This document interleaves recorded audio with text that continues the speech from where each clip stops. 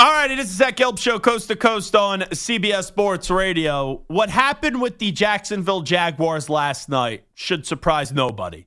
Because if you paid attention to the Jaguars this season, you knew they could be a good team, but up against the better opponents, especially at all places, their home building in Jacksonville, they don't show up.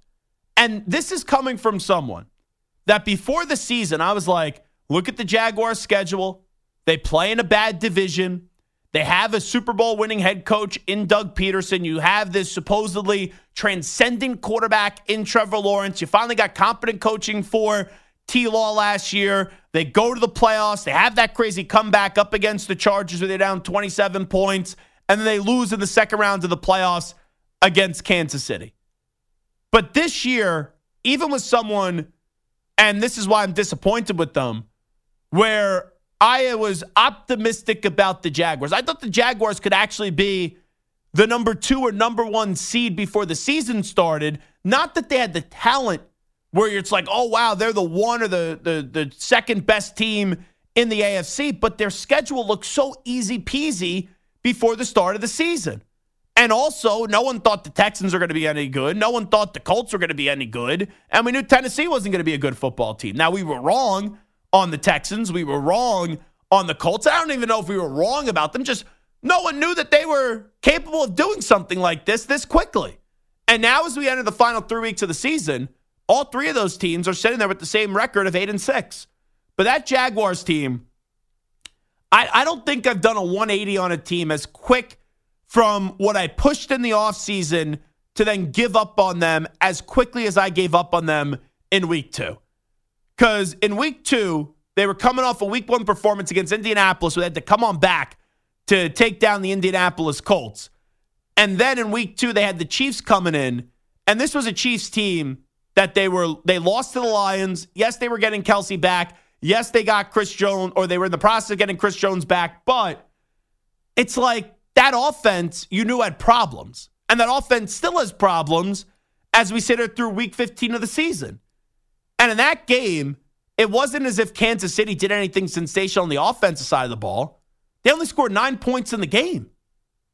You know, Jacksonville Jaguars. The final score 17-9. Like, you go back to that game. If I would have told you before week 2 that Kansas City was only scoring 17 points against the Jaguars, you would have said, Zach, how many points did the Jaguars win? But Jacksonville only put up 9 points. So then the rest of the season starts to play out. And a few weeks ago, the 49ers come into town. Now, we all know the 49ers are one of the best teams in football, but they were not in a strong part of their season at that point. And the 49ers walked right into Jacksonville. They put their feet up. They drank the Jaguars beer. They ate their popcorn. They made their steaks. And they won the game 34-3. And that was 2 moments this year up against better competition teams in Duval, of all places, where it wasn't just that the Jaguars lost. It was their offense with all this talent that they have, with Trevor Lawrence and Calvin Ridley and Travis Etienne, Evan Ingram, Christian Kirk at the time. Like, all these names, and Jacksonville just had a no-show in two big games of their season. And last night, I thought the Ravens were going to win. I picked the Ravens to cover the spread, and I picked them 23-17, but I at least thought the Jaguars would show up. And I know Trevor Lawrence now has a concussion, and he's in concussion protocol. But in that first half, it's not as if the Baltimore Ravens did like anything that was overwhelmingly outstanding. You know, Lamar is a wizard.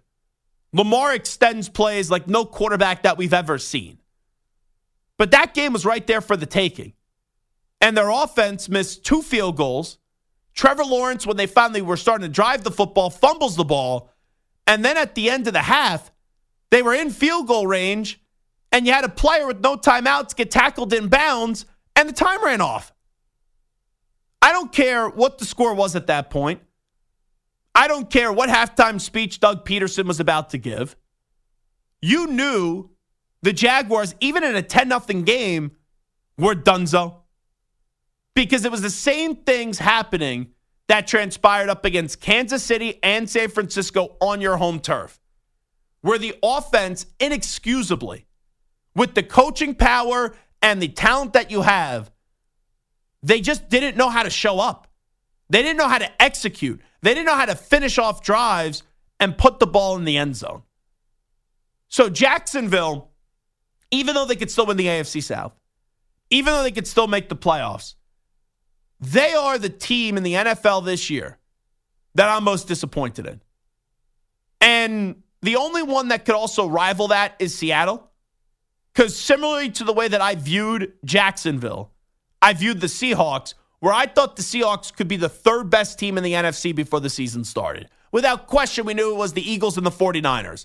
But I looked at Seattle with DK Metcalf, Tyler Lockett, drafting Jackson Smith and Jigba. You have Kenneth Walker, Zach Charbonnet, the two youngsters in the secondary, and a great coach in Pete Carroll.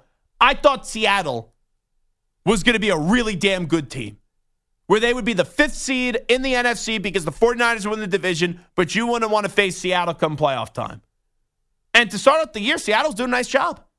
Seattle's 6-3, and they haven't won a game since. And now they're 6-7, and their season's on life support tonight up against the Philadelphia Eagles. We'll see if Jalen Hurts is going to play or not.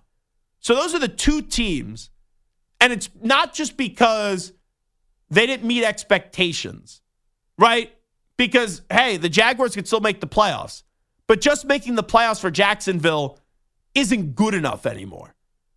You have a young core. You have a defense where Jonathan Allen in a contract year is having a career year. Trayvon Walker, even though he should have never been the number one overall pick, is starting to play better. You have Rayshawn Jenkins, who's a good defensive player, and you saw that last year up against the Cowboys, and he made a big play last night. Like, you got pieces here for the Jaguars. And now you're in a dogfight with two teams that aren't intimidated. Like the Texans, they just won yesterday without C.J. Stroud. And they weren't even playing Davis Mills. They were playing Case Keenum. And they still won that game. And you look at the Indianapolis Colts, not enough people are talking about Shane Steichen. Shane Steichen, right now, if the season were to end today and it doesn't, he's coach of the year. Because, like, the Texans, at least they have C.J. Stroud. You know, you can make a case for Kevin Stefanski, but they have more talent than the Colts. The Colts are playing Gardner Minshew. The Colts haven't had Jonathan Taylor for a big chunk of the season, contractually or lack of health. This Colts offensive line was garbage last year. Now they're playing at a really high level. Like, we didn't even think the Colts and Texans combined were going to have 8 wins. They both have 8 wins separately going into Week 16. So you have two teams that are really playing with no pressure in the Texans and the Colts. They got nothing to lose in the final 3 weeks. Like, if those teams don't win another game the rest of the season, the Colts and the Texans, you know, we'll look back at it and we'll say, yeah, you know, they didn't take advantage of the opportunity, but, you know, they still had a really good year one. And for the Colts, we can't wait to see what happens with Anthony Richardson when he gets back. And the Texans, they're building something special. And I know that the Colts play the Texans in the final week of the season. But just for the sake of the argument, like, if neither of those teams won another game this season, no one's crushing them. The Jaguars don't win the division, we're crushing them. Even if their landing spot is making the wild card, they better win a playoff game. Because then this is a season of regression. And for a team that has all the pieces, even though there's some questions on the defense, but the defense, they're having a guy like Josh Allen show up. Even with some of the questions that were there with the defense before the season started, on offense, you got too much talent. And when you have Dougie P, who's won a Super Bowl, and Trevor Lawrence, who's supposed to be this ridiculous quarterback, right? This transcendent talent. It's one thing to lose all 3 games against the Chiefs, against the 49ers, and against the Ravens. But to not even be competitive, that is inexcusable. And Trevor Lawrence, who I still think could be a really great quarterback, when you get told for 3 years, and we all have to hear about you with what you did at Clemson, how you're going to be this and how you're going to be that, and how everyone needs to tank for Trevor, and you need to be this great quarterback, you got to play better. Now, year one, you got to pass. Urban Meyer was a joke, and a total fraud as an NFL head coach. Year 2, you played really well. But this year, this team isn't taking the step forward. And they've been outscored 74-19 in their 3 biggest games of the season, which, oh yeah, by the way, all 3 of those games were at home against the Chiefs, the 49ers, and the Ravens. Jacksonville Jaguars, I had high expectations for you. And there's a chance you don't even win the AFC South. They've been disappointing. And then as far as the Seattle Seahawks, they're disappointing too. To start 6-3 and not win a game since, I know that people don't love Geno Smith. I know that we all loved the Geno Smith story last year, right? He wrote everyone wrote him off, but he didn't write back. But Geno Smith is not the long-term answer for the Seattle Seahawks. But I can't even necessarily say that Geno Smith's the reason why they're losing all these games. Like, there was a stretch that some of these games are on him. But the game up against Dallas, your defense couldn't stop a nosebleed. And then at the end of the game, Geno couldn't get the ball in the end zone. But the score was like, 41-35? And then tonight, you get, the Eagles with Darius Slay out. Eagles, not a great team as of late, even though they're 10-3, back-to-back losses, where you got blown out by the Cowboys and you got blown out by the 49ers. And we don't even know if Jalen Hurts, what the heck is he going to do tonight? Like, he had to travel on a different plane because he was sick. I guess he's going to play. I'll assume that Jalen Hurts is going to play, but we don't have clarity on that front yet. But for Seattle, you probably don't win this game tonight. And then even though your schedule at the end of the season isn't tough the final 3 weeks of the season, you put yourself in a position where you can't afford to lose any of those final 3 games. Because you don't win tonight, you're sitting there at 6-8, and then the final 3 games of the season, you have Tennessee, Pittsburgh, and Arizona, where I can't sit here and confidently say that, yeah, all 3 of those teams are definitely guaranteed wins for the Seattle Seahawks because they haven't deserved your trust. Like, they allowed the Rams to get back into this. And that's another thing. How about the LA Rams? Now it's 7-7. But the Rams are now back in this, and the Rams could be a playoff team. And that was maybe the start of the turnaround for the Rams when they got that 17-16 victory up against Seattle a few weeks ago.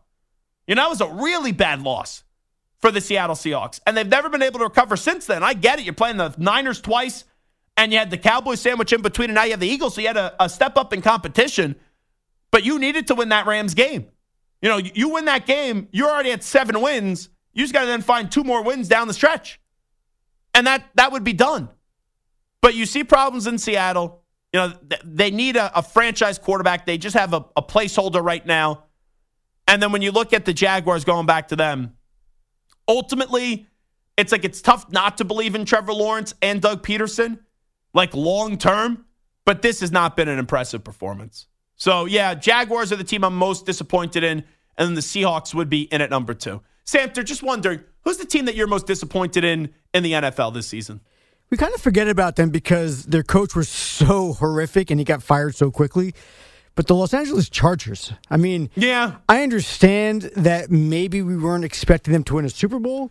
But with Justin Herbert, Joey Bosa, Khalil Mack, Keenan Allen, and Austin Eckler, we expected them to at least contend for a playoff spot. They're 5-9. Yeah. They're bad. They're really bad. And you know what's so funny? You're exactly right. The Chargers have been one of the more disappointing teams in the NFL. But we've already have kind of just destroyed and tarred and feathered the Chargers for so long that we knew what the end result was. Like the Jaguars, we didn't know the end result would be them potentially not winning this division. For the Seahawks at 6-3, even though the last 4 weeks have been tough opponents, we never really have talked down on the Seattle Seahawks. And it's just kind of the cycle of the season where we've already crushed the Chargers so much. You know what? We'll let them enjoy a Monday, especially how Friday they fired their coach, and that's all we talked about for 3 hours. But you're not wrong. Los Angeles is definitely in that conversation, and now their next coaching hire is going to be enormous. And the Jets have been disappointing too, especially with all the hype was, but you chalk that up to the injury of the quarterback and Aaron Rodgers. Once Aaron Rodgers did go down, I think any sane human being realized the Jets were not going to be anything of much. And even some of the issues you've seen on defense, at the end of the day, I kind of knocked the Jets a little bit for their defense, but when you are required to constantly... No margin of error. ...uphold a terrible offense, 3 and out, You hold the team to 3 and out, and then you go on the sideline, you get some oxygen, you're going over some notes, and boom, you're right back on the field. Turnover, fumble, 3 and out, block punt, whatever it is, that defense never had a chance to rest, and eventually it's just like, what else can we do? And you just kind of lose that focus, lose that hope, and lose that energy. Now, I do wonder 3 weeks from now where this conversation is going to be on who's the most disappointing team from the NFL, because there's so many teams that are still in it. We have 4 or 5 teams that are only eliminated right now from the playoff conversation, and the separation, the AFC from the 2 seed to the 11 seed is so minuscule. So there's going to be a lot of times in these next 3 weeks where we see a team that we think of them some type of way now, and then they bottom out down the stretch. Well, and the interesting thing is also, we talked about this a little bit last week, there's so much parity, right? You look at the Packers, 6-8. Is that a good year? Is that a bad year? We just don't really know. Vikings 7-7. Is that good, bad? Well, there's so many let me just answer that real quickly. Yes. The Packers, I don't think it matters what their win-loss record is. The last 2 weeks have looked bad. It's how do you feel about Jordan Love at the end of the season? The Vikings, because they lost Kirk Cousins, I think, they should have won the game the other day against the Bengals. But for the most part, I don't think you could really complain much if you're a Vikings fan because you lost Kirk Cousins. Right, and I think that's part of it also is that you have so many teams that lost their quarterbacks. The Steelers, the Bengals, the Browns, the Colts, right? You have all these teams that lost their quarterbacks. The Raiders lost their quarterback and then went with a new quarterback. And everyone is kind of, the Vikings, obviously. I can't give the Raiders losing the quarterback excuse. They had a dope as a coach, and Jimmy G just sucked. I'm just kind of going through the list of all the Cardinals not having a quarterback for most. Yeah. So, it's hard to really, put your finger on it. Even the Giants, right? Kind of losing their quarterback, but they sucked even before they lost their quarterback. The Jets lost their quarterback. Yeah. The Patriots have. So, there's been so many, off and ons with quarterbacks being hurt that's hard to really put. The Browns are 9-5. You're ecstatic. The Steelers are 7-7. But, all right, they fired their coach. Kenny Pickett got hurt. The Colts 8-6. How thrilled are you if you're a Colts fan? Because maybe they're doing somersaults in the street. Maybe, but then maybe Anthony Richardson comes back next year and he's not as good as Gardner Minshew. Yeah, but Gardner Minshew, he's not a long-term answer. Gardner Minshew is a guy that if you need him to play a full season as a backup quarterback, that's a competent backup quarterback. But when he becomes the guy for multiple years, I'm not trusting him. Sure, but what if the Colts, take a back step next year under Anthony Richardson, right? Well, you would think. So you have all this hype, but when you have hype with a quarterback that's not going to be there, then that hype kind of dissipates a little bit. My concern about Anthony Richardson isn't his individual ability or Shane Steichen not being able to put him in the right spot. It's just going to be, can he stay healthy? Because remember, the first few weeks of the season, when he was healthy, he was electrifying. He was awesome to watch, but they were basically saying, run with you and then make a big play or two with your arm. It's just how many of those hits can you withstand?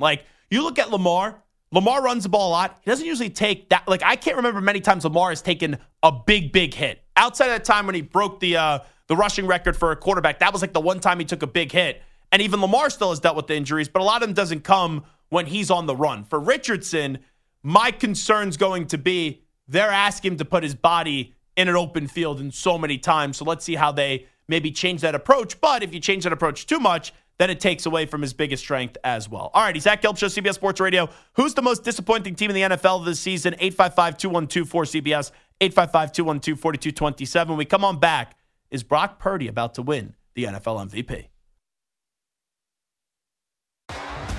T-Mobile has invested billions to light up America's largest 5G network, from big cities to small towns, including right here in yours. And great coverage is just the beginning. Right now, families and small businesses can save up to 20% versus AT&T and Verizon when they switch. Visit your local T-Mobile store today.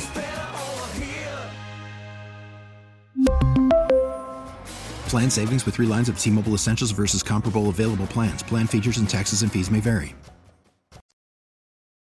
All right, it's Zach Gelb Show on CBS Sports Radio. Stream the NFL on Westwood One for free. Sponsored by AutoZone. All season long, you can listen to every Westwood One broadcast of the NFL live on the NFL app by asking Alexa to open Westwood One Sports on the Odyssey app. Get in the zone, AutoZone. AutoZone's free battery testing and charging is available for free at your local AutoZone. Get in the zone, AutoZone. Restrictions apply. I got to give some credit to Michael Samter. Samter, I guess, was a little perturbed a few weeks ago when he went to the company holiday party and they had all this food, and then we gave him crap on the air, and we were like, oh, you didn't bring us back any of the food, you're selfish. And then last week, There was some cookie here, and he brought the cookie in. He goes, "See, don't ever say on the air that I never try to get you food or things like that. I look out for your well-being." And now there's pizza, I guess, in the newsroom too. And Santer walks into the studio during the break. He's like, "They have pizza in the newsroom. Do you want a slice?" And I was like, "No, I'm good. I don't want a slice today, but I appreciate you asking." But I will inquire further here, Santer. What kind of pizza was it? Just plain pizza? Yeah, just plain pizza. From a very famous, popular spot around this area. No, what pizza spot? Bleecker Street. Oh, okay. John's on Bleecker Street? Not John's. Or Bleecker Street Pizza? Bleecker Street Pizza. Oh, okay. If it was John's on Bleecker Street, I would have said, all right, we'll go to a break right now, and I would have shimmied my fat ass out there and what about got Joe's a slice. on Carmine? That's the one to go to. I'm a big Joe's on Carmine. Joe's is good. Joe's is good. Oh, yeah. I like Joe's. John's on Bleecker Street is my favorite slice in the city. You know, the pie that they do. Well done, thin crust, really good. And then Prince Street Pizza does a really good square pepperoni slice with those little pepperoni cups, which are to die for. Those are my two favorite slices. The city pizza, sometimes a little overrated. I think Long Island pizza's better. Connecticut pizza as well. Right there. New Haven pizza is very good. No, there's a lot of solid pizza joints in New York City. I go to them a lot. I love pizza. But I do believe Long Island pizza is better. North Jersey pizza is better. Because the problem with the city is you have so many spots and so many tourist traps that you get some bad slice places where someone just walks in, they're like, oh, it's not that great of pizza. But there's 3 or 4 spots in the city that are unreal, 9.5s out of 10s that are to die for. Let me just be clear with the way that I'm saying that. But anyway, talking about unreal, the San Francisco 49ers. Oh, what a lame, cheesy radio transition that was. But Brock Purdy is rocking out with this Brock out. Christian McCaffrey has been sensational as well. Here is Brock Purdy saying that Run CMC should be running his way to the MVP race. Dude, I think Christian should be MVP. I really do believe that. He does everything for us, runs the ball well, can catch the ball. He does everything. And so, in my eyes, that's an MVP. What else is Brock Purdy going to say there? He's not going to be the guy that goes, I deserve the MVP award. But did you hear this, by the way? Jody McDonald tells me yesterday on Ion Football. He made an MVP bet in the summer, in August, at 50-1 on Brock Purdy. That's why Jody Mack is an absolute legend. And that's why he's one of the great radio vets that this game has ever seen, the radio game has ever seen. Because only Jody would be a degenerate gambler enough to find the Brock Purdy MVP odds, think about it, and go, you know what, 50-1 is a pretty damn good price. So that's a good job out of Jody Mack. But there's a case to be made. I don't think Tua's going to win it. To me, Tyreek Hill is more valuable to the Dolphins than Tua Tagovailoa. And you look at the 49ers, personally, I believe Christian McCaffrey is more valuable to the 49ers than Brock Purdy. But we know this has usually become a quarterback-driven award. No non-quarterback has won the award since 2012. A wide receiver has never won the award. And I saw these stats yesterday from our friends at NFL on CBS. Brock Purdy NFL rankings this season through 15 weeks of the season. Passer rating, 1. Passing touchdowns, 1. Passing touchdowns and interception ratio, 1. Passing touchdowns per attempt, 1. Yards per attempt, 1. Yards per completion, 1. Wins, 1. So you could have an argument, should Brock Purdy be the MVP on his own team? And like I said, I would rather go with Christian McCaffrey over Brock Purdy.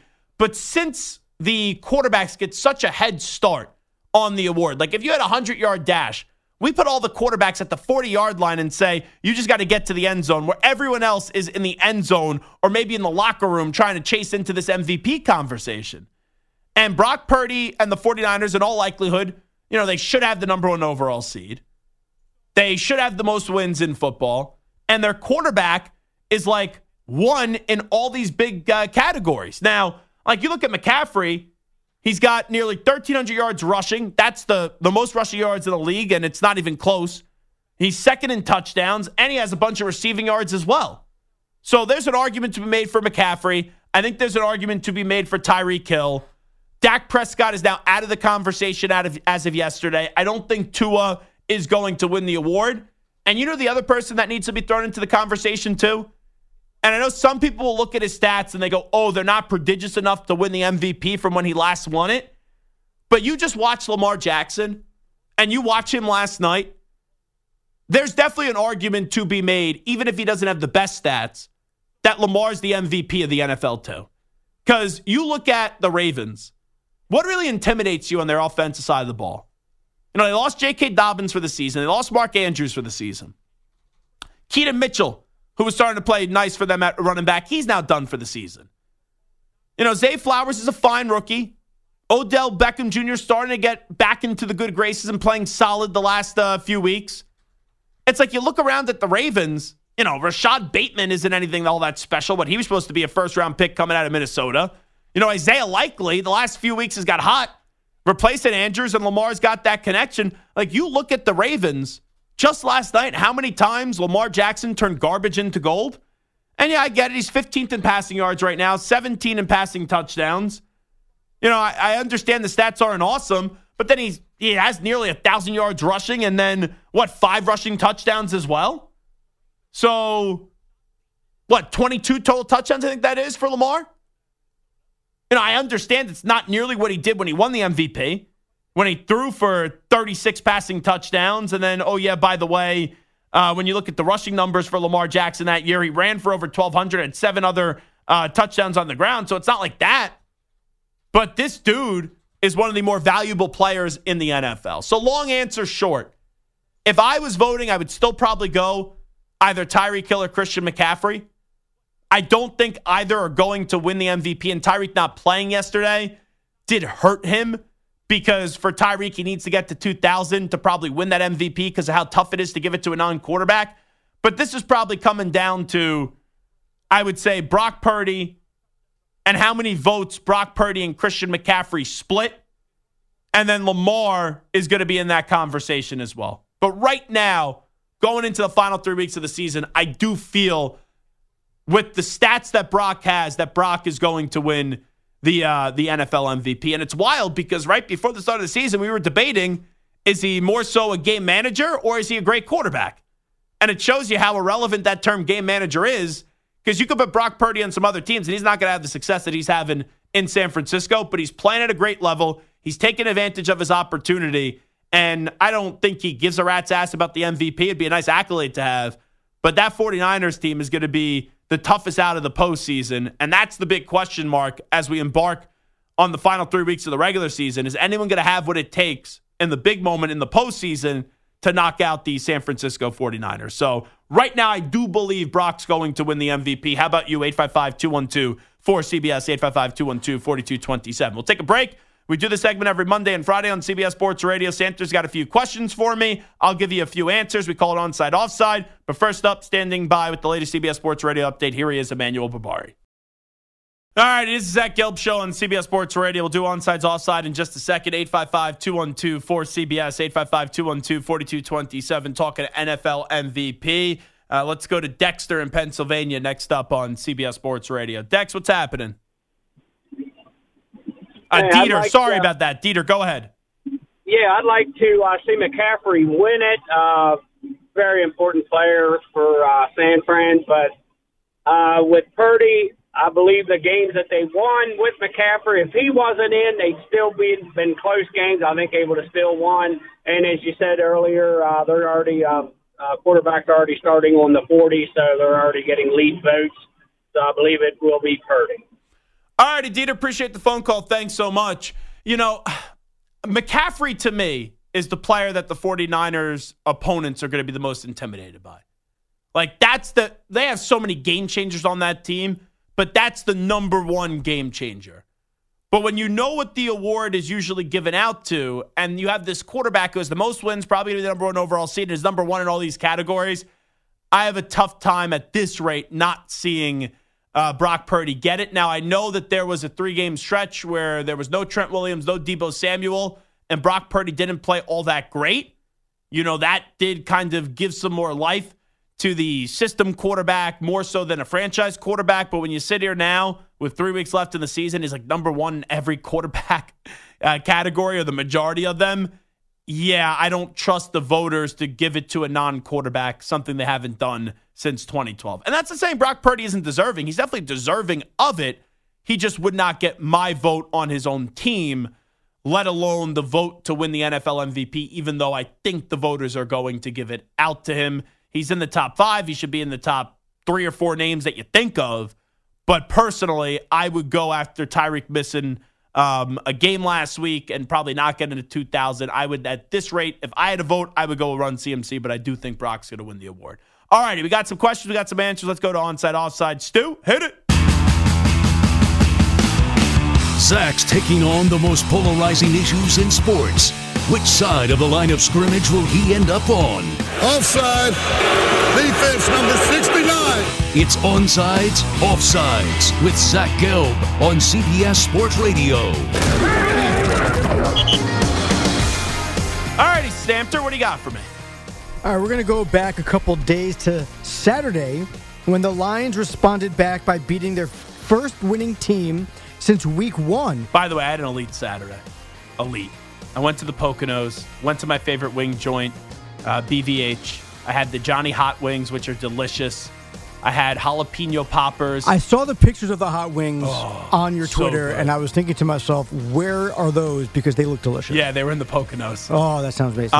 Did you bring me back some? No, I didn't. First off, wings are not great reheated. All my friends were taking wings to go after we already ate the wings, and I said no. As much as I love these wings, I don't think wings travel well, and then it's tough to reheat them, and really I don't want that to be your first impression of this great place, one of my favorite wings ever, with it being reheated, like air-fried wings, like the next day or two, or is that what or you're even taking more. Stu and I for our dinner? We're going to have like a trip out to the Poconos, rent a nice resort, go out for some wings. We are going for dinner on Thursday, a little Zach Gelb Show holiday dinner, but we're staying local. But I had jalapeno poppers, I had mozzarella sticks, I had nachos, these just delicious pork nachos, pulled pork nachos, and then we had the wings. And then, Samter, I know you're a big foodie. They make these homemade ice cream pies, and one was Oreo, and the other was peanut butter, to die for. Some of the best dessert I've ever had. Anything Oreo, cookies and cream, I'm all in for. Yeah, it's anything Oreo. So it's ice cream Oreo, and then it was ice cream peanut butter, and there was a bunch of other crap that gets put in homemade by my guy Johnny over at BVH. You know, the weird thing is, I don't care how cold it is outside, I'm always down for ice cream. Always. It could be negative 10 degrees, and I'm still going in for, some cookies and cream or mint chocolate chip. Especially for football. I don't know, there's just something about me that when I'm eating food, whenever I'm watching football, at some point, regardless of what you're doing, it always ends with, okay, I need some ice cream. But hot wings and cold ice cream is a perfect combination. Yeah. Kind of help quell the mouth afterwards. I could probably use a Pepto-Bismol endorsement, too, coming up. Well, let's get back to the Lions, who beat their first winning team since week 1 when they beat the Chiefs. They crushed the Broncos 42-17. Jared Goff threw for 278 yards and 5 touchdowns just days after Cam Newton called him a, quote, game manager. Yeah. So onside, offside, you have faith in Goff to lead this offense in the playoffs. To where, though, in the playoffs? To be the guy who can win games with his arm when it matters in the playoffs. Win games? Then it's an offside for me. I do believe the Lions are going to win their first playoff game since 1991. I think they will win on Wild Card Weekend, but then you will see some of the shortcomings of Jared Goff in the divisional round. I don't think they get past the divisional round. Goff has had some moments before, played a good second half of that NFC title game up against the Saints, and then crapped the bed 2 weeks later in the Super Bowl up against the Patriots when Sean McVay and Jared Goff only had 3 points in that game. But it's just not week-to-week confidence in a big moment that I believe in him. One game, one playoff win, sure. Multiple, no way, Jose. I don't think so, so I'll go offside. Now, we mentioned them earlier. The Bucs stayed tied atop the NFC South with the Saints thanks to their massive 34-20 win over the Packers. Baker Mayfield made history in the game, becoming the first visiting quarterback ever to post a perfect QB rating at Lambeau, throwing for 381 yards and 4 touchdowns. Now, onside, offside, Baker Mayfield has done enough this year to be the Bucs starting quarterback again next year. I would say onsides, but depending on the contract.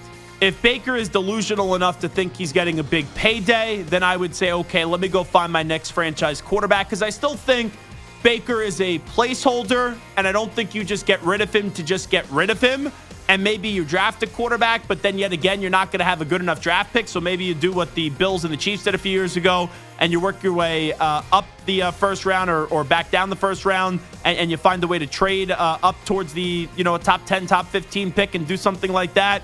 But I would keep it status quo if I'm the Bucs, depending on what Baker Mayfield wants next year. And as long as the money isn't outrageous, I would say, yeah, he's done enough this year to be the Bucs starting quarterback next year. Onsides. Now, my Chiefs got back to the winning ways, beating the Patriots, your Patriots, 27-17. We should have put a pregame bet on this. Your Chiefs. Yeah, I know. I wouldn't bet for the Patriots to win because I think the Patriots suck. We could have gone with like some sort of a prop bet or something that could have made everybody happy, but whatever. Yeah, you know what? If I would have said 30 total team points for the Chiefs, I would have probably said I'll go the under on that because Kansas City's offense is problematic, and the Patriots at least have a solid defense. Very good defense. Now, Kadarius Toney had another rough game, catching just 2 passes for 5 yards and dropping a pass that turned lined up correctly into a Patriots interception, bounced right off his hands. Yeah. Mahomes was visibly frustrated on the sidelines after the catch, or after the play, and then after the game, Andy Reid said he still had faith in Toney. Yeah, we'll see how things go. I'm not down on Toney. He does some good things, man. So we just got to keep. He's a young guy, Adam. So we're not talking about somebody that has been in this league a long time. So that sounds very, very big vote of confidence right there from Andy Reid. Yeah, but he always sounds like that. He does some things. Anyway, onside, offside, the Chiefs are better off benching Toney at this point. So I understand he made 2 big plays in the Super Bowl. Had the punt return, and then on that crazy play that they designed up, he caught a touchdown pass for like 2 or 3 yards. But just 2 plays in the Super Bowl should not give you this much freedom and allow you to make this many mistakes and keep on going back to the well. But it shows you how bad the Chiefs are at wide receiver that they have to keep on going back to the Kadarius Toney well. I would say, yeah, the Chiefs are better off benching Toney. I'd go on sides because you can't trust him to line up offsides. You can't trust him to catch the football. You're going to beat the Patriots yesterday regardless of who you put out there, but he's cost them 2 games this year. The one 2 weeks ago against the Bills, and then the one to open up the season up against the Detroit Lions. But the Chiefs keep on telling you nothing to see here. You're all a bunch of idiots. You're all a bunch of morons. It's kind of like when you have a friend that unfortunately has a problem, and you keep on saying, oh, they'll get better, they'll get better, they'll get better, but you know that they're not doing anything to better themselves. That's kind of what Kadarius Toney is right now. They keep on saying he'll get better, but I don't see him actually getting better, and he keeps on costing this team. And it is probably fitting that this will end in the playoffs with Kadarius Toney getting the ball thrown to him and either bouncing off his brick hands and going to the other team, or him catching the ball, making a big play, like running 30 yards and then fumbling the ball as the defender was trailing him to cost Santos Chiefs a game. Now, thanks to their 28-20 victory over Washington, the Rams have won 4 of their last 5 and sit 7-7, which would give them the final playoff spot in the NFC. The 6-7 Seahawks have lost 4 straight and host the Eagles tonight. Onside, offside, the Rams are the second best team in the NFC West. Yeah, right now I don't like the direction that the Seahawks are trending to. And a few weeks ago, you saw the Rams beat the Seahawks by 1 point.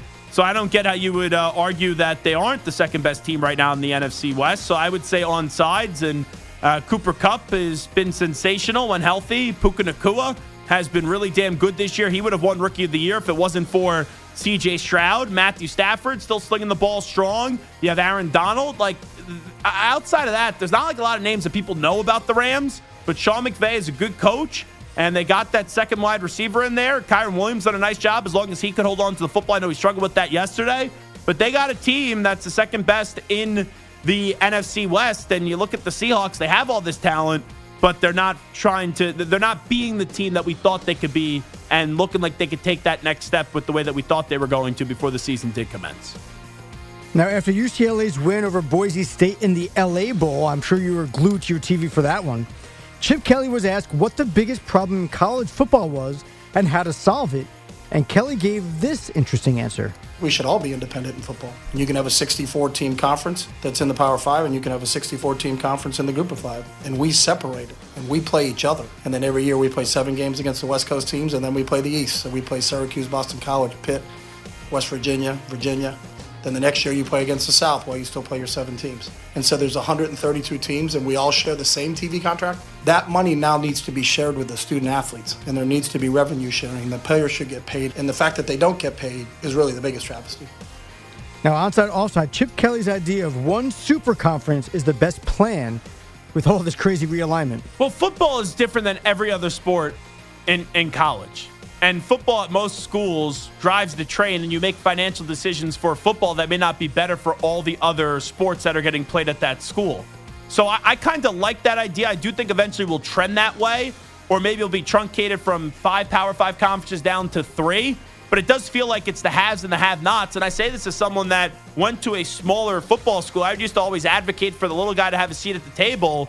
But as a non-biased college football fan, yeah, you could just throw together the best, he said 64 teams, 65 teams, whatever it is, and make them the haves and everybody else is the have-nots, and you move forward that way, and it doesn't sacrifice all the other sports when you're trying to continue to compete in Division I with everything just being so football-driven. So you asked me, Chip Kelly's idea of one super conference is the best plan moving forward. I think it's the best long-term plan, Onsides. We're not going to have a lot of time for this last one, but Lincoln Riley and USC have a lot of issues. Yeah. And now that Caleb Williams is probably gone, we all thought Malachi Nelson, the former 5-star #1 overall recruit, would be their guy. Nelson just applied and put himself into the transfer portal. So onside, offside, Lincoln Riley will be able to rebound and consistently contend for a Big Ten title. So he had it made for him at Oklahoma, and then he left, and he couldn't win a college football playoff game. Then he goes to the Pac-12 with maybe one of the all-time great college players that we've seen in terms of where the hype was and then where the draft projection was. And last year he wins the Heisman, couldn't even get to the college football playoff. They choked in the Pac-12 championship game, and this year they didn't even come close to competing for the Pac-12 championship. So now you're going to a tougher conference? Yeah, I don't believe in Lincoln Riley, and I don't believe in him winning a Big Ten title at USC.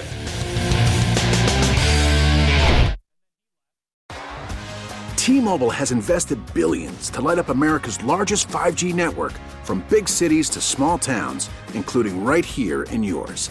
And great coverage is just the beginning. Right now, families and small businesses can save up to 20% versus AT&T and Verizon when they switch. Visit your local T-Mobile store today.